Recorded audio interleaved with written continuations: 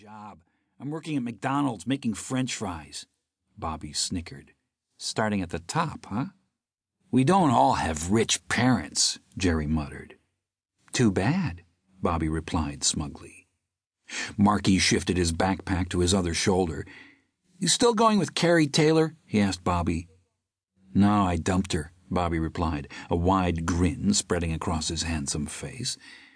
Both Marky and Jerry reacted with surprise. You did? Bobby nodded. Yeah, she spilled Coke in my car, so I dumped her. He chuckled. Made her walk home, too. Wow! Marky shook his head. Hey, man, can I have your rejects? Jerry asked. Sure, be my guest, Bobby offered.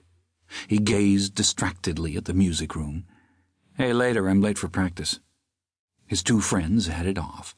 Bobby started into the music room. But two strong hands grabbed his shoulders and pulled him back.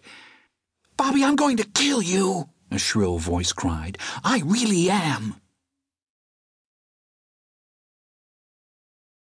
Chapter 2. No problem. Bobby laughed. He didn't bother to turn around. He recognized the voice. Whoa, he cried. Don't touch me unless you love me. Kimmy Bass let out an exasperated cry and pulled her hands from Bobby's shoulders. Where were you last night? She demanded angrily. Bobby spun around to face her. His blue eyes flashed. He opened them wide and gave her his best innocent little boy expression. Last night? Kimmy tossed her dark, crimped hair in an angry gesture. Her round cheeks were bright red. She crossed her arms in front of her pale blue sweatshirt. Yeah, last night.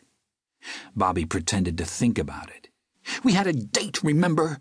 Kimmy said, her voice trembling. You were coming over so we could study together. Then we were going to... You look great, Bobby interrupted. You heading to cheerleader practice? Want to get a Coke or something later? Kimmy let out another groan. She balled her hands into fists at her sides. Just answer my question, Bobby. I called your house last night, but you weren't there. Did you forget about me?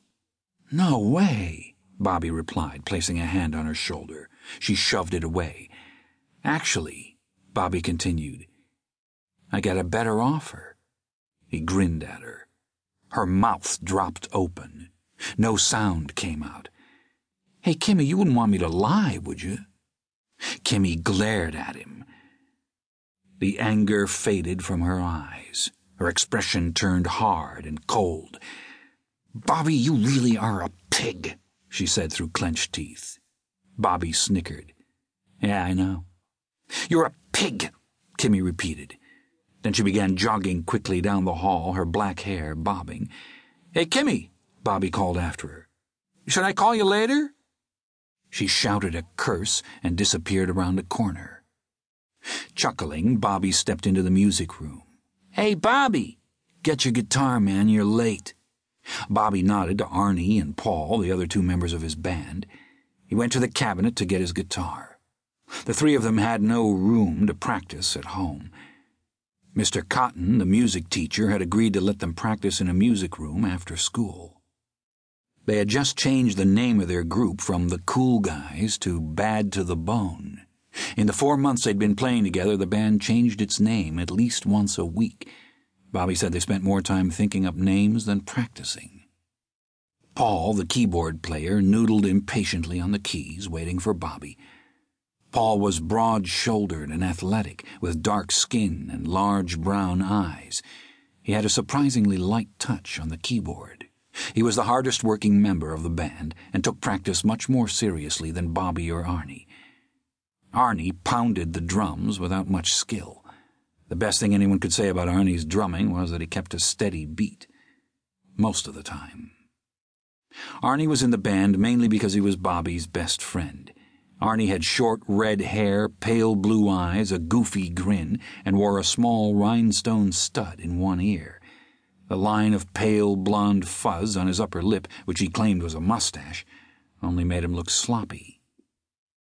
Bobby plugged his guitar into the small amp. Then he turned up the volume until it squealed.